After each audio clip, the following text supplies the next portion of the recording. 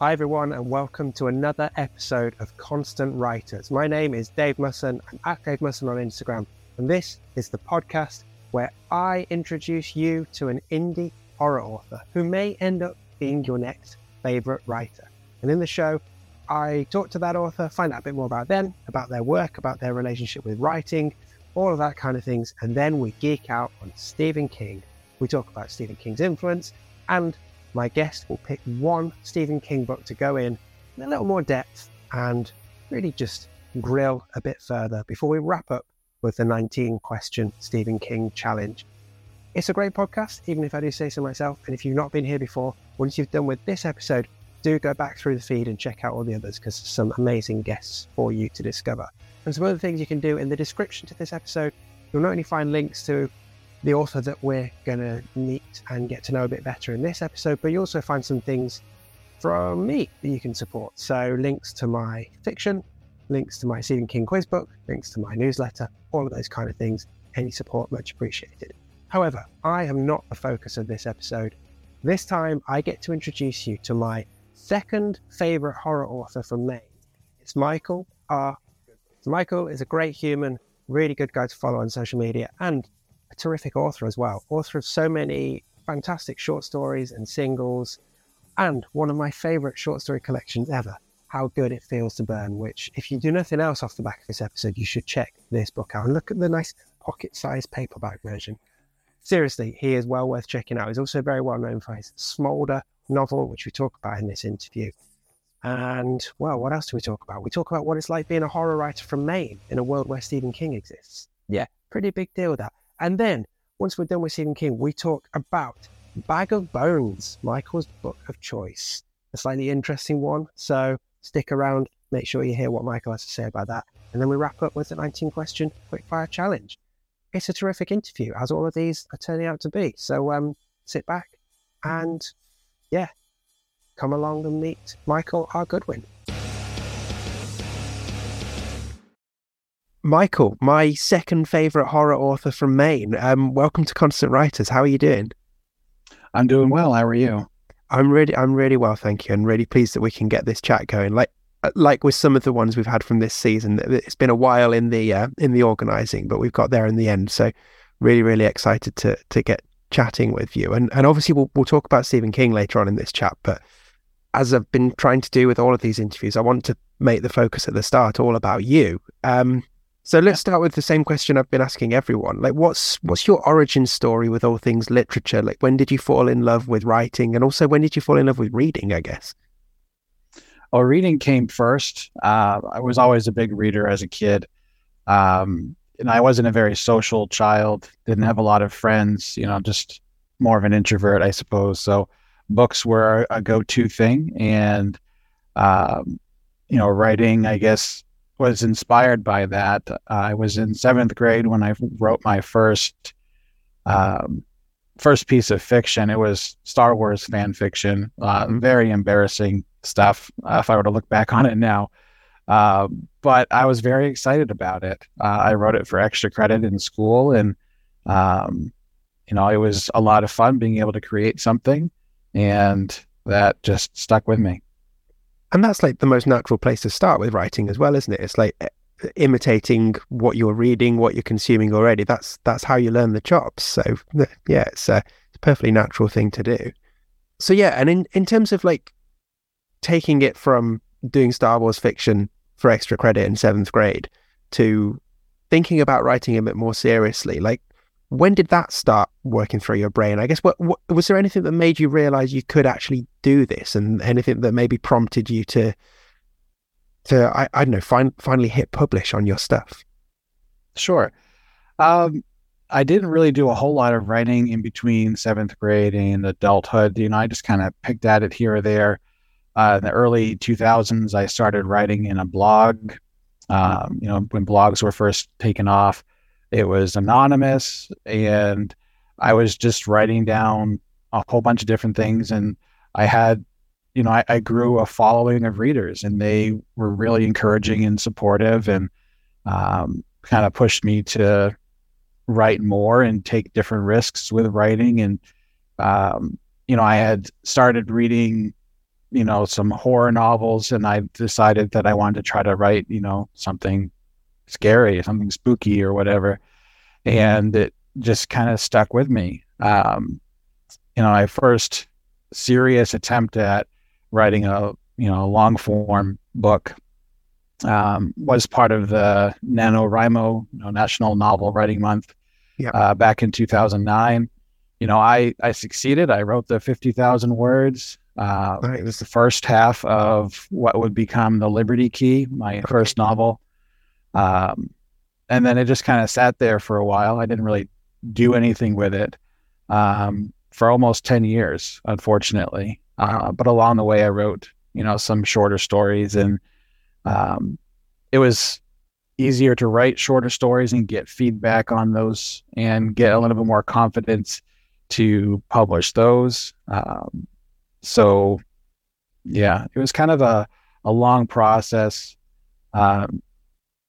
But I got here eventually. And a slightly off topic question, but something I've always been interested in. You mentioned doing NaNoWriMo, which, if I remember correctly, that's November is the designated month to do it. Is that right? Correct. How did you find that as an experience? Because it's something that I've always looked at and considered doing, and have never jumped in on it yet. But was it? Yeah. Well, how was it as an experience? Was it a useful challenge, a useful prompt to keep you at it for those 30 days? It was. I had never done anything like that before. It's about 1,600, 1,700 words a day that you need to produce to stay on track. And I don't think I had written more than a couple hundred words in a day prior to that. So this was a big goal to try to meet. You're not supposed to have anything more than an outline of the story before you get into it. And that's all I had, was just a few scribbled out ideas on a piece of paper. And some days it was very difficult. Other days, I exceeded the word goal and then some. You just get into a zone and you keep going. And I think I wound up finishing a few days early. Nice. And it was a huge sense of accomplishment. I'm like, wow, if I can do this in just 30 days, if I can have 50,000 words in a month, what if I kept going and tried, 1,000 words a day or 500 words a day? It made the process of writing a book feel possible. Yeah, maybe I should actually give it a go this year. Maybe I should, but I have to have words with my children, make sure that they get to bed on time and stay asleep, and then I can actually do it. But no, interesting. Like I say, it's always appealed, but never quite to the point where I've finally jumped in. Anyway, you were mentioning short stories, which is great because that's how I first came across you. Like this excellent short story collection, How Good It Feels to Burn, which is just so good. Anyone watching or listening to this who hasn't checked it out really should go and check it out. And people won't have to look very far to find your shorter works. You're pretty prolific in terms of putting shorter works out there. I get the sense that's a format that you quite enjoy writing. Is that fair? Oh, absolutely. There's a different kind of magic to a short story. Whether you are writing it for an anthology call or writing it just for yourself or a quick idea that you had, you have to convey everything the story wants to tell the reader in a short period of time. So you have to be careful with the words you use, how much you say about certain things. You really just have to cut right down to the bone and get to what really matters. And that also allows me to choose what the reader knows about the characters or the setting. And I like to let the reader fill in a lot of the details on their own. I don't really care what the character looks like, let the reader figure that out. I just want to give them just enough to start to visualize what's going on, and they can figure out the rest. It's definitely a challenge, but I do enjoy it. Yeah, definitely. I mean, that certainly comes across from all the stuff you have out there. And I guess another one that your people who may have come across your name are likely to have either seen that collection or probably the novella Smolder, which I've got on my Kindle, hence not holding it up because it doesn't really work when holding up in front of the webcam. But Yeah. I remember that one being dark and kind of messed up in all of the best ways. Yeah. I mean, I'm curious, where did the inspiration for that one come from? It was kind of twofold, actually. I had gone for a walk with my wife in the woods behind our house, and we came upon this clearing. It was just really random, just this wide opening of just grass, and it was a beautiful spot in the woods. And that apparently stuck with me because that night I had a nightmare about being lost in the woods and coming upon this clearing, and there was this group of trees in the middle of the clearing, and then the trees came out of the ground and they weren't trees after all. And I can't say too much more because then I'll spoil part of the book. But I told my wife and kid about the dream, and they were like, "Yeah, you need to write that down." So that was all I had for reference for writing the story. I knew I needed to get my character to that scene. How do I do that? And just kind of came to be. And that's one of the great things about writing stories, isn't it? More often than not, at least I certainly find it will be like that. It will be an image or a scene, a moment that you want to get to, or is going to be the launch pad for something. You don't necessarily have the full thing in your head, but when it's something as powerful like that, you can then just let your imagination build off it, can't you? So look, was it an easy process to get to where you wanted to with Smolder once you had that initial nightmare transcribed? Like, did it all come together fairly easily? It did. I mean, the ending was a bit of a challenge. I wasn't really sure where to go with that, but I'm happy with how that part came out. Mm-hmm. But for all the effort of writing the story, that the inspiration for it is really just a small part of everything else that goes on. And there's so much more that came out of it that is much more meaningful to me. Because there's some ways that I relate to the main character, as far as, his struggle with anger and frustration in his life.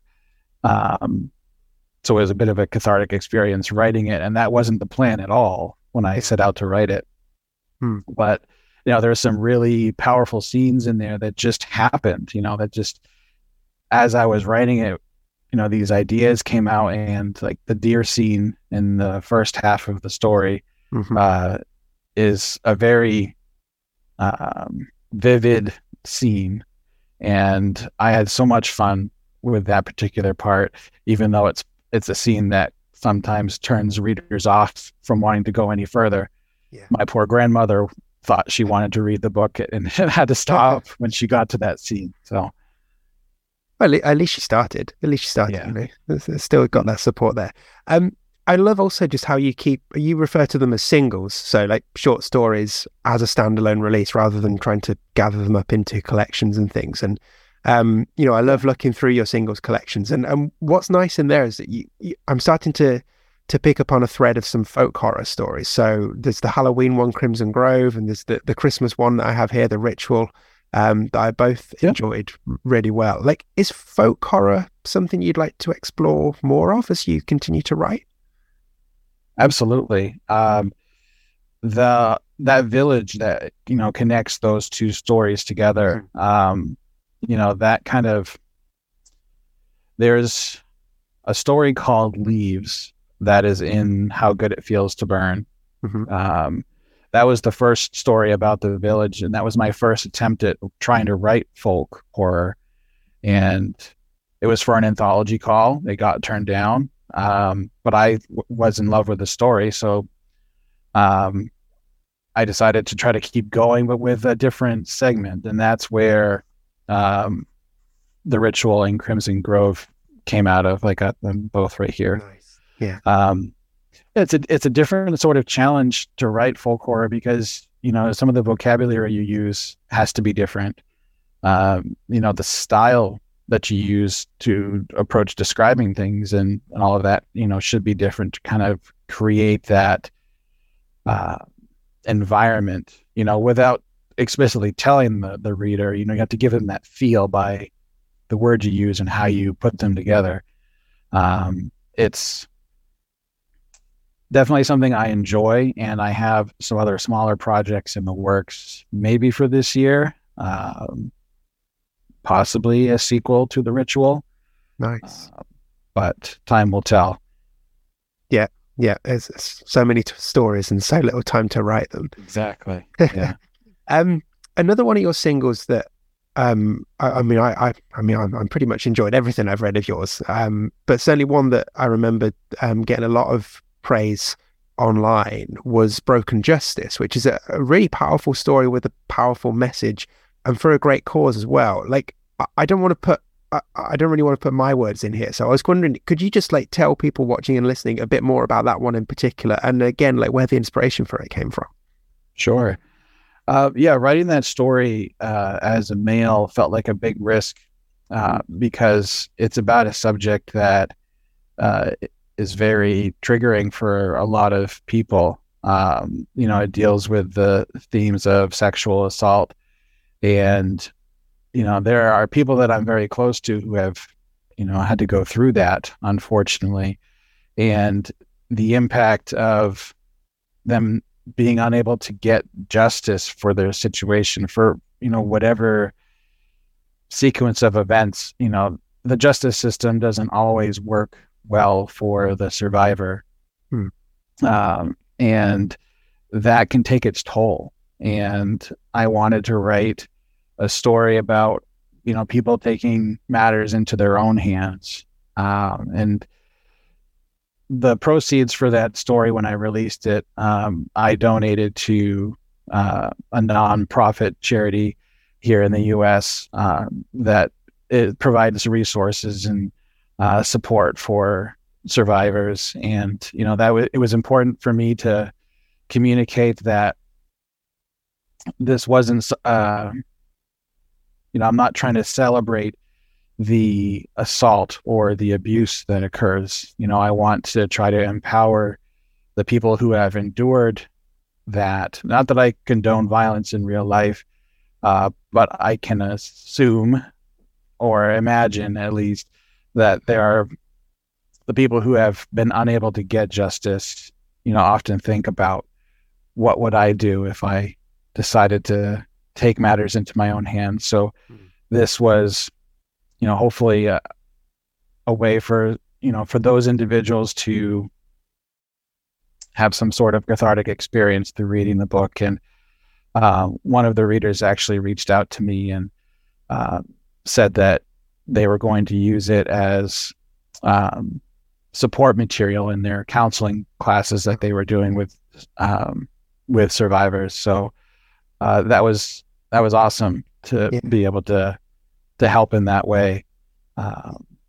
That's incredibly powerful, incredibly rewarding for you as well. I'm conscious that for people watching and listening, we're sort of mentioning titles left, right, and centre here. Should say everything that we talk about here will be linked to in the description for this episode, so people can go and check these out and pick them up if they haven't done so already. I'm just saying that because I'm about to throw another title in here. You're something of an indie horror curator as well as a contributor to the scene. You put together the quite brilliant Devil's Rejects anthology. Again, I'd love you just to go through what the pictures of that one and what it was like to pull together, because I think this one, particularly for any writers listening, I think this one will definitely have appeal if they haven't heard of it already. Yeah, Devil's Rejects. It's a horror anthology for second chances is the billing on the cover there. As writers, we all experience rejection. It can be frustrating and an emotional thing to go through when you send a story out and it gets turned down. You may not always understand why it was turned down, but it's part of the process. The pain of getting rejected is a very real thing. And I went through a lot of that as I was writing stories that wound up in How Good It Feels to Burn. Actually, all but two of the stories in that were stories that had been rejected. So I decided just to put it together on my own. And I was like, well, why don't we try to do that with an anthology? I'd never heard of that being done before. And, for the writers involved, I know that they supplied stories that were important to them, that they had fallen in love with, and they really wanted to give it that second chance. So it was a very rewarding process for me to be able to read these stories. And, unfortunately, I couldn't accept all of them. But it was, it was a lot of work and a lot of fun.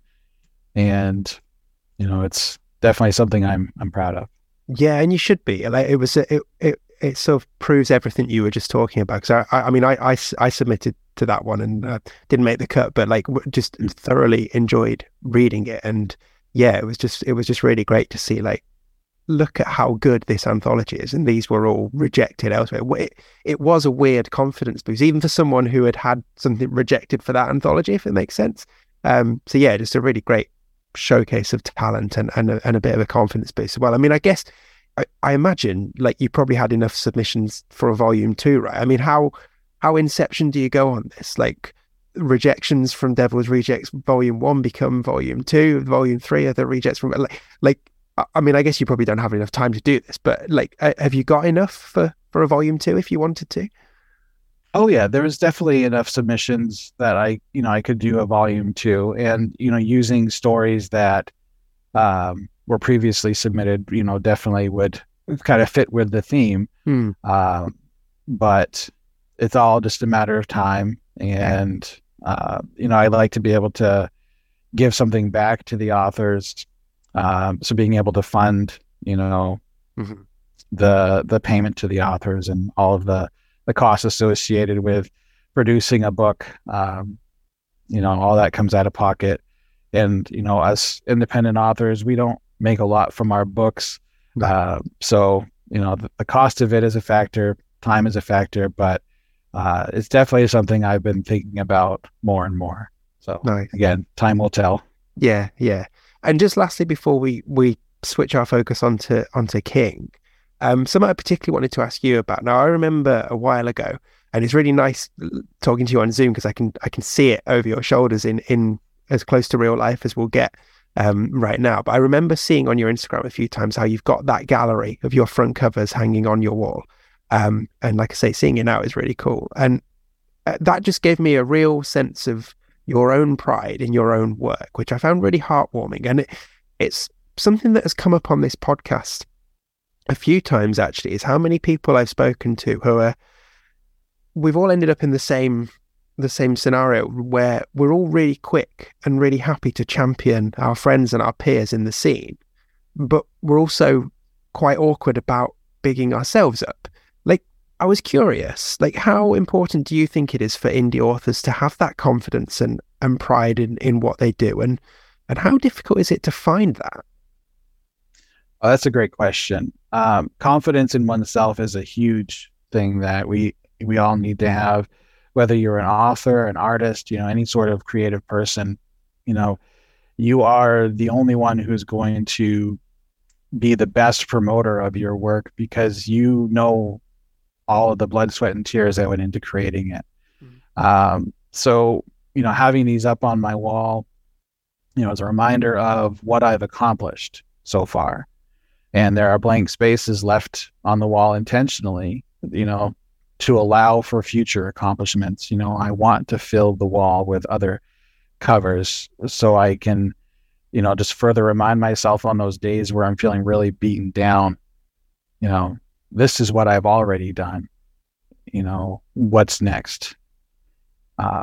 So, it's good to support others and to kind of have that support network. That's a valuable thing to have, to have those people that are willing to, help you out and, share the word on your projects.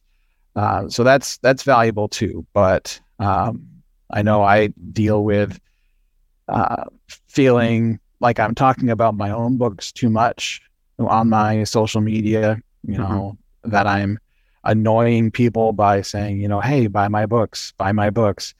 But really, unless you're investing heavily in marketing and advertising, how else are people going to know?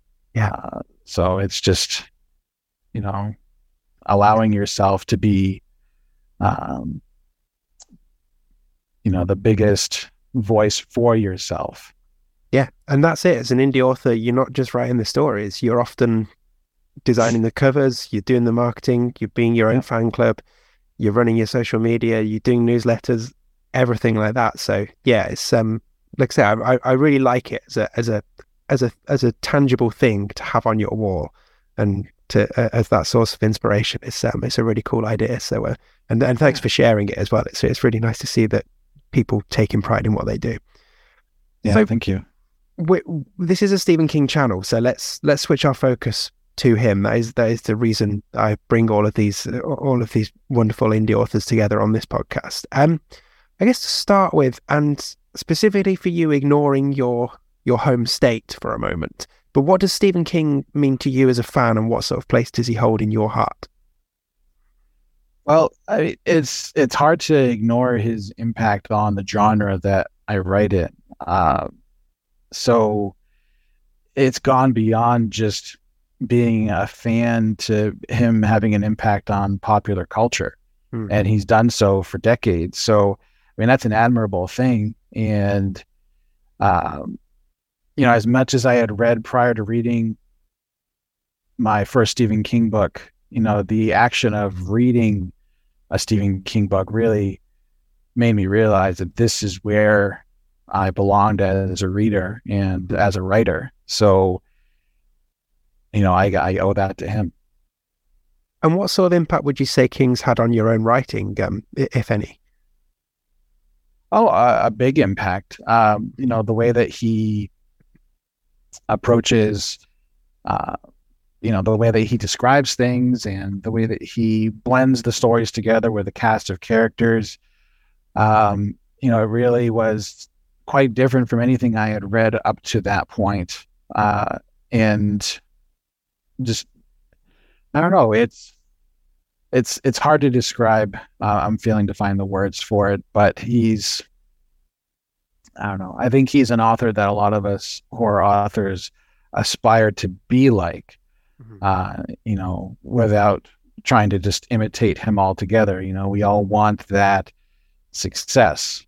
So trying to find a way to hold a candle to the great, I guess, is what keeps me going. Yeah. And I mentioned your shared home state. So like King, you are a Mainer. I'm curious, tell this non-Mainer exactly what Stephen King means to your home state. Yeah, it's really, really awesome to be able to read a book and for him to mention a place you've been to or a part of the state that you lived in. And to know that when he's writing about the town that The Mist was based on, that town was 10 minutes down the road from where I lived at one point in time. And the grocery store that they were stuck in was a grocery store I went to. It makes the story more real. It's not just relying on imagination and trying to put yourself in the story. You can actually connect and realize that exactly what he's talking about and where he's talking about. And he brings, some of the cultural stuff of Maine, the accents and the livelihoods that people have and the way that people behave. It brings this little, it brings all the weirdness of Maine out into the public eye. And, it just makes it feel celebrated instead of, what is there to do in Maine? We've just got clowns in our sewers and, that's fine. And I guess it brings a bit of tourism with it as well, right? Because I know there's like the Stephen King tours and things. Yeah. It's going to have a knock-on effect. And I remember he was very adamant with the Pet Sematary original movie that had to be filmed in Maine, didn't he? And he wanted locals involved in extras and stuff like that.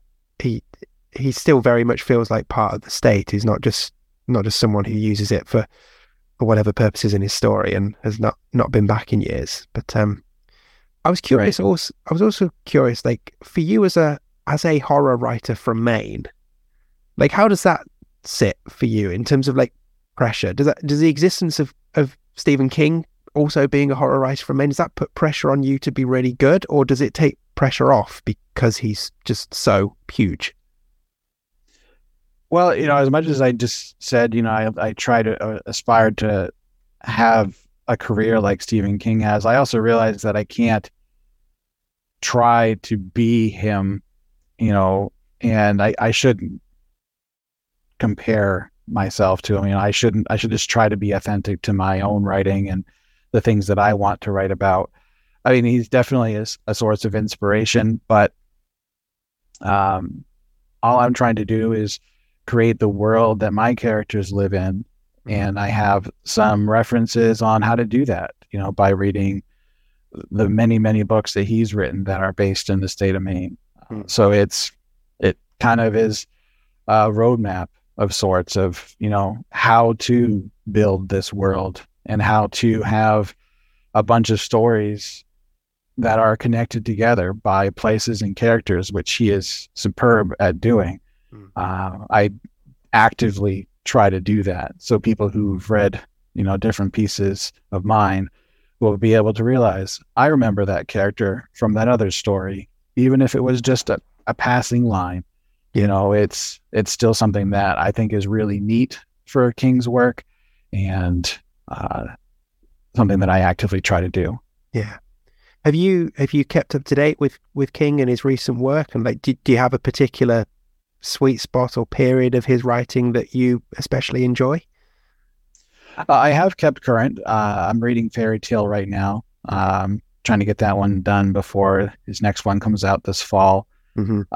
As far as, a period of time, there's the early King, the first 5 that, really set the stage for his career. I mean, those are just incredible books.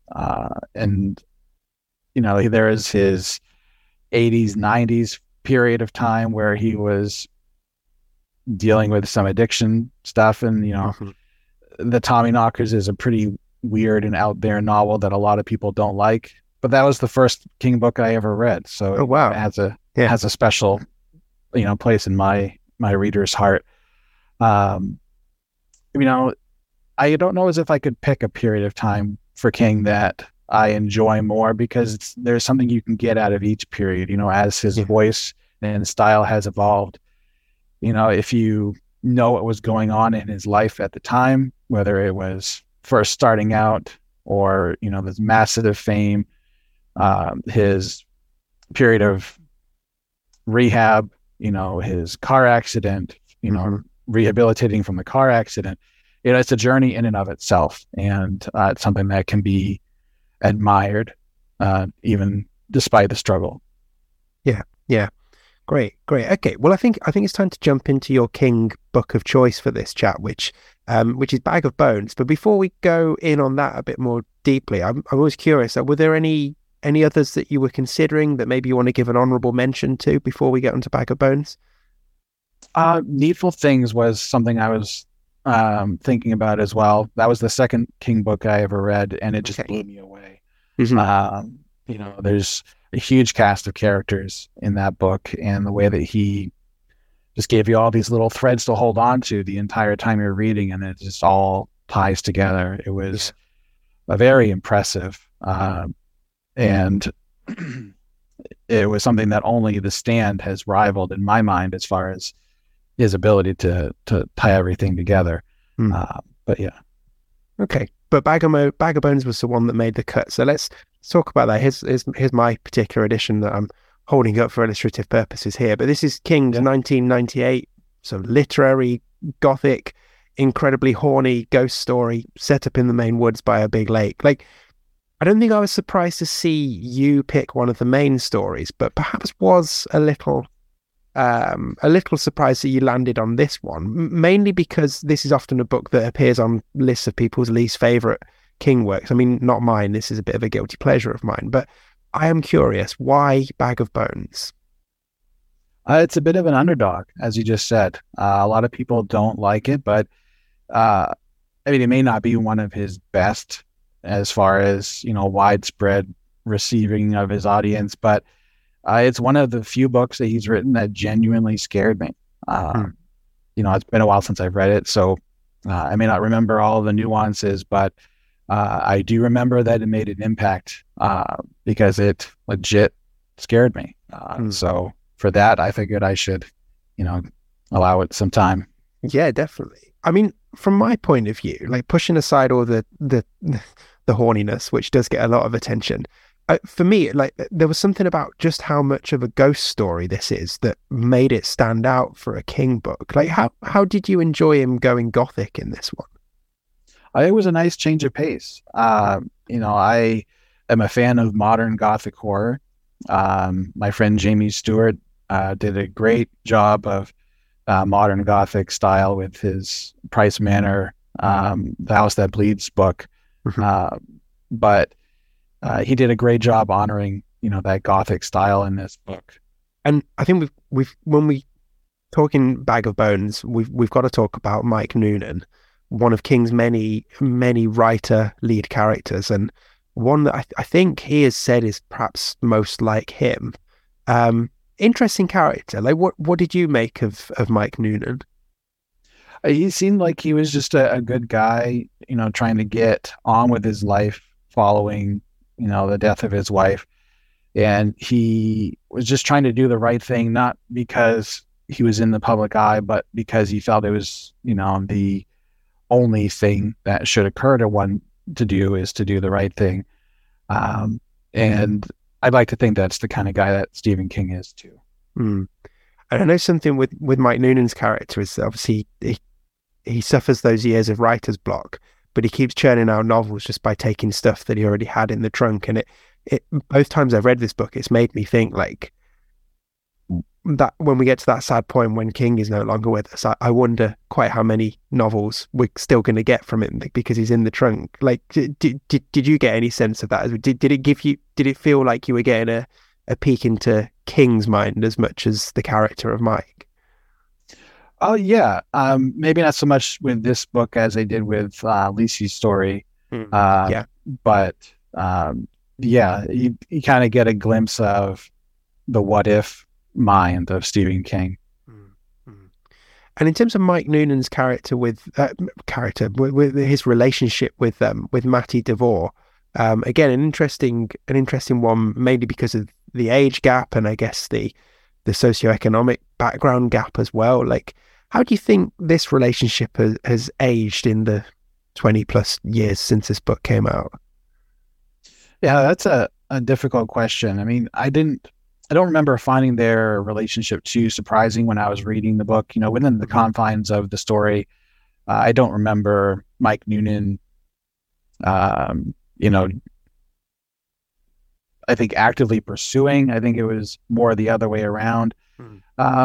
And, I struggle with the this hasn't aged well concept overall, whether it's a book or a TV show. We all kind of live in the time that we're in, and the cultural things, right, wrong, or indifferent, make their way into the things that we create. So, I mean, if he were to write that book now, would he, do things differently? Possibly. But it also felt real enough for the book and genuine enough for the book that it didn't stand out to me. No, fair enough. I think for me, something I find often gets like overlooked or forgotten with Bag of Bones is quite how compelling a villain Max DeVore is, and quite how terrifying an old man in a wheelchair who needs oxygen all the time can be. Like, where would you place Max DeVore if you were trying to rank King villains, like especially human villains? Like, where does Max DeVore sit? Is he towards the top of the table for you, or how does he rank? I'd probably put him somewhere between Percy Wetmore from The Green Mile and Big Jim Rennie from Under the Dome. He's not the worst, but he definitely is a very unique character. The old man and with the oxygen masks reminded me of that story from when I read the collection, If It Bleeds, Mm-hmm. um, Mr. Harrigan. Mr. Harrigan's Phone. Yes, sorry. The second I started reading that and picturing that, I thought of Max DeVorn. Um, the contrast of the two characters. This old man in that story is, just a misunderstood guy with a lot of money, and he tries to do some good. And yeah, it was kind of a contrast there. Perhaps Max DeVore and Mr. Harrigan are twinners. Who knows? Maybe. Yeah. I guess the other character who stands out on Bag of Bones is Sarah Tidwell, like her character and her story arc as well. Like, how did that part of the story work for you? I think it was effective as a subplot to the book. And I remember some of the sequences being a little hard to follow, but it was effective overall. Again, I don't remember not liking, that part of the story, but I also don't think I appreciated it as much as I would now if I were to read it again. Just the more and as life goes on with Sarah Tidwell's character and the things that she experienced that are revealed through the course of the book, I think it would have a lot more impact now as a reader.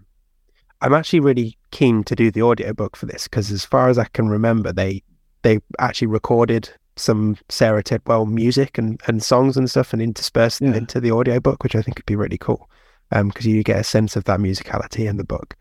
Okay, so like as we wind towards the end of the Bag of Bones discussion, like just take me through, are there any particular scenes, moments, side characters, anything like that really stand out for you? I mean, you mentioned this is a book that really did scare you. So like were there any scenes in particular that got under your skin?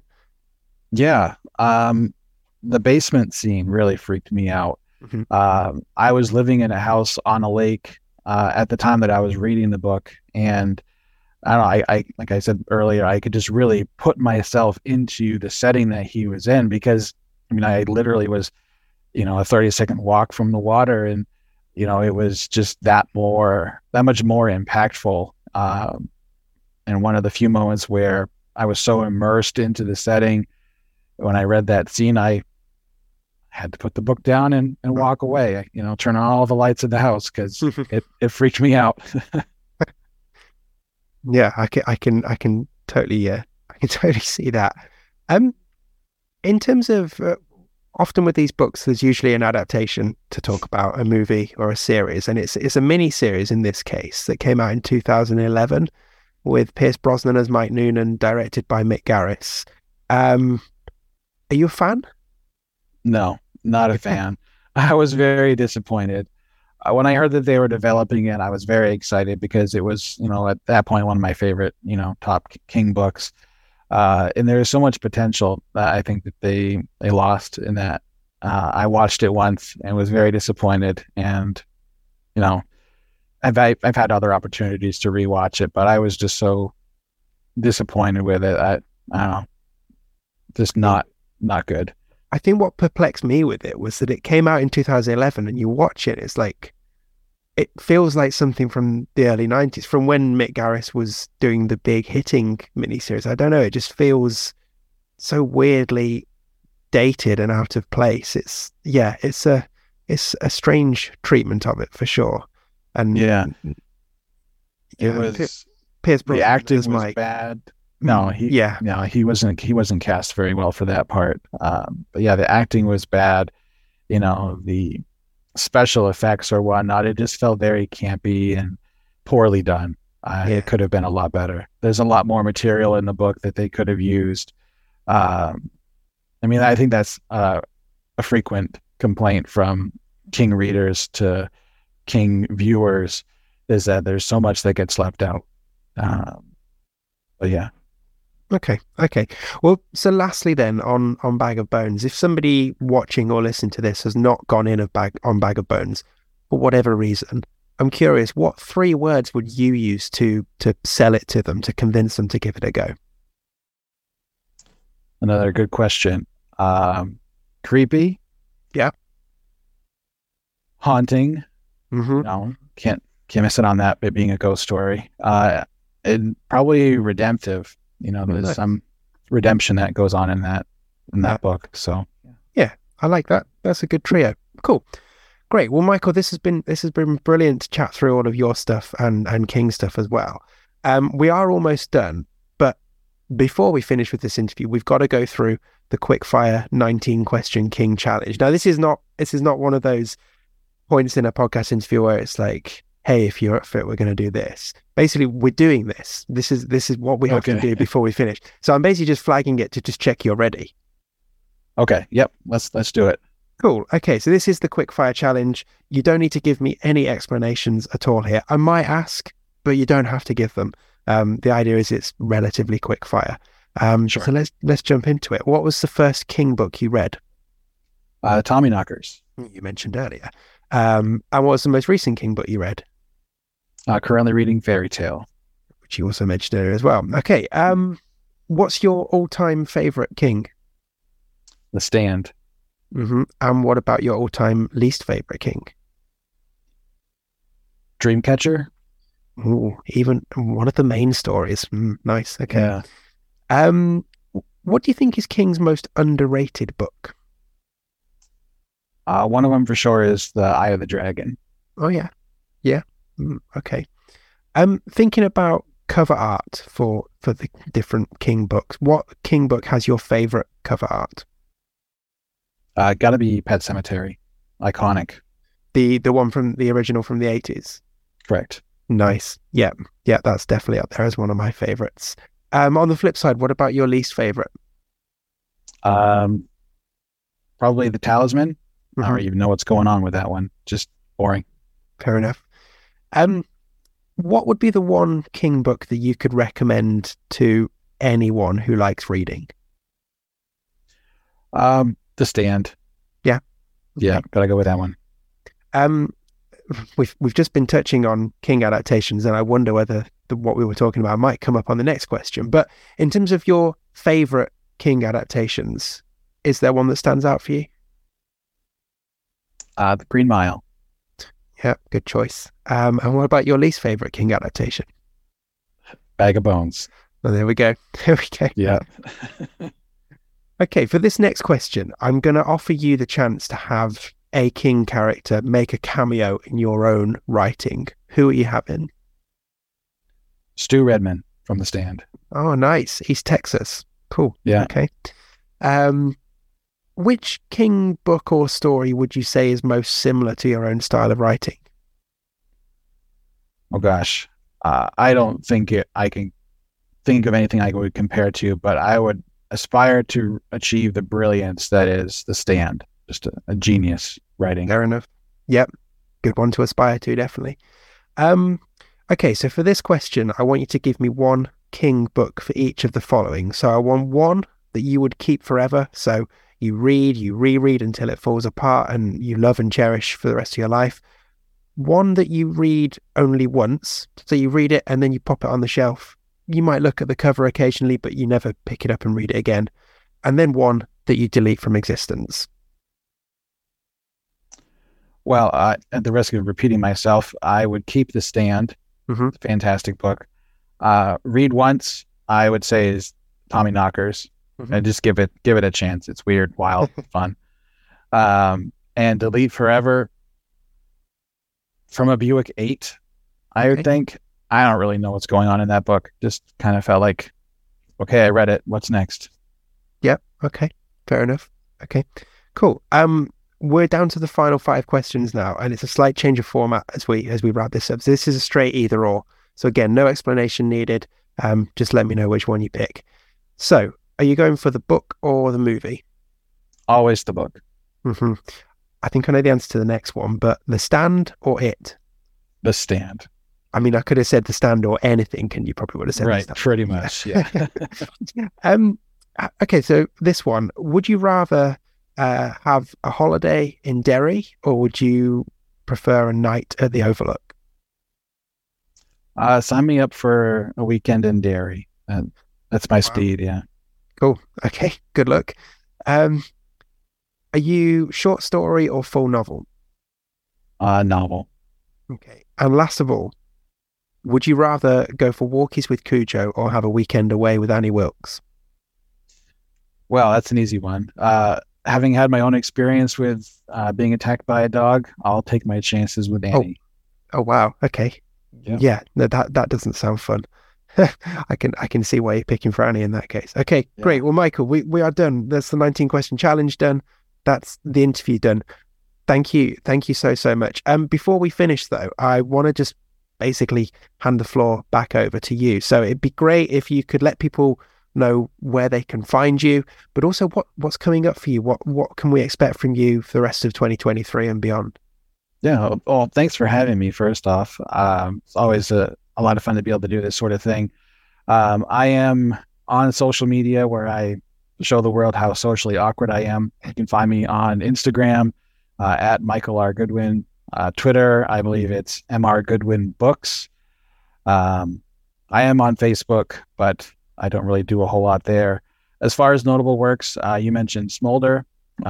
That's probably what I am best known for. It's a novella. Other than that, How Good It Feels to Burn, a short story collection, a variety of short story singles, as you mentioned, The Ritual probably being one of the more popular ones. But I have a lot of different things out there. I'm in a couple of different anthologies as well. If you go to my Goodreads page, you'll find everything that I'm connected to. Is probably a good resource there. Nice. As far as what's coming up for me this year, I have a sequel, I guess, to Smolder called Scribe. That's coming out this fall. Excited about that. I'm working on a novel right now. It's pushing 110,000 words. I hope to finish writing it this year. I've got a couple of other shorter works in progress for this fall, early winter. Just keeping busy, keeping writing, and I've got a lot that I'm excited to share with everyone. So Awesome. Well, I mean, Michael, you're writing. You've become one of those authors who an instant buy for me, and straight on the straight to the top of the TBR list. So I'm very excited about going back into the world of Smolder, and the novel sounds terrific as well. So yeah, really looking forward to continuing to see what you put out there. And again, thank you for your time. Thanks for joining the podcast, and take care, and hopefully speak to you soon. Yeah, thanks for having me. Take care. There we go. Told you it was another great episode. Thank you so much to Michael for his time, his enthusiasm, his energy, his insights, everything. Do make sure you go and check out his work. The links to find Michael are in the description to this episode. And like I said before, How Good It Feels to Burn, highly recommended from me if you put any stock in my recommendations at all. And if you liked this episode, check out the other ones. And of course, tell your friends about it as well. Spread the word about this show. And if you're able to follow, subscribe, rate, review, any of those kind of things that will help just boost the numbers a bit, then would really appreciate that. Another thing I'd appreciate is signing up to my newsletter, or maybe picking up my Stephen King quiz book or some of my fiction. Again, all the links are down below. So I've got good news and bad news for you now. The bad news is that there's only one more episode left in this season of Constant Writers. But the good news is it's a really fucking good one. So do stick around for that. Make sure you keep an eye on your feed, because I will be back here with another Constant Writer very, very soon.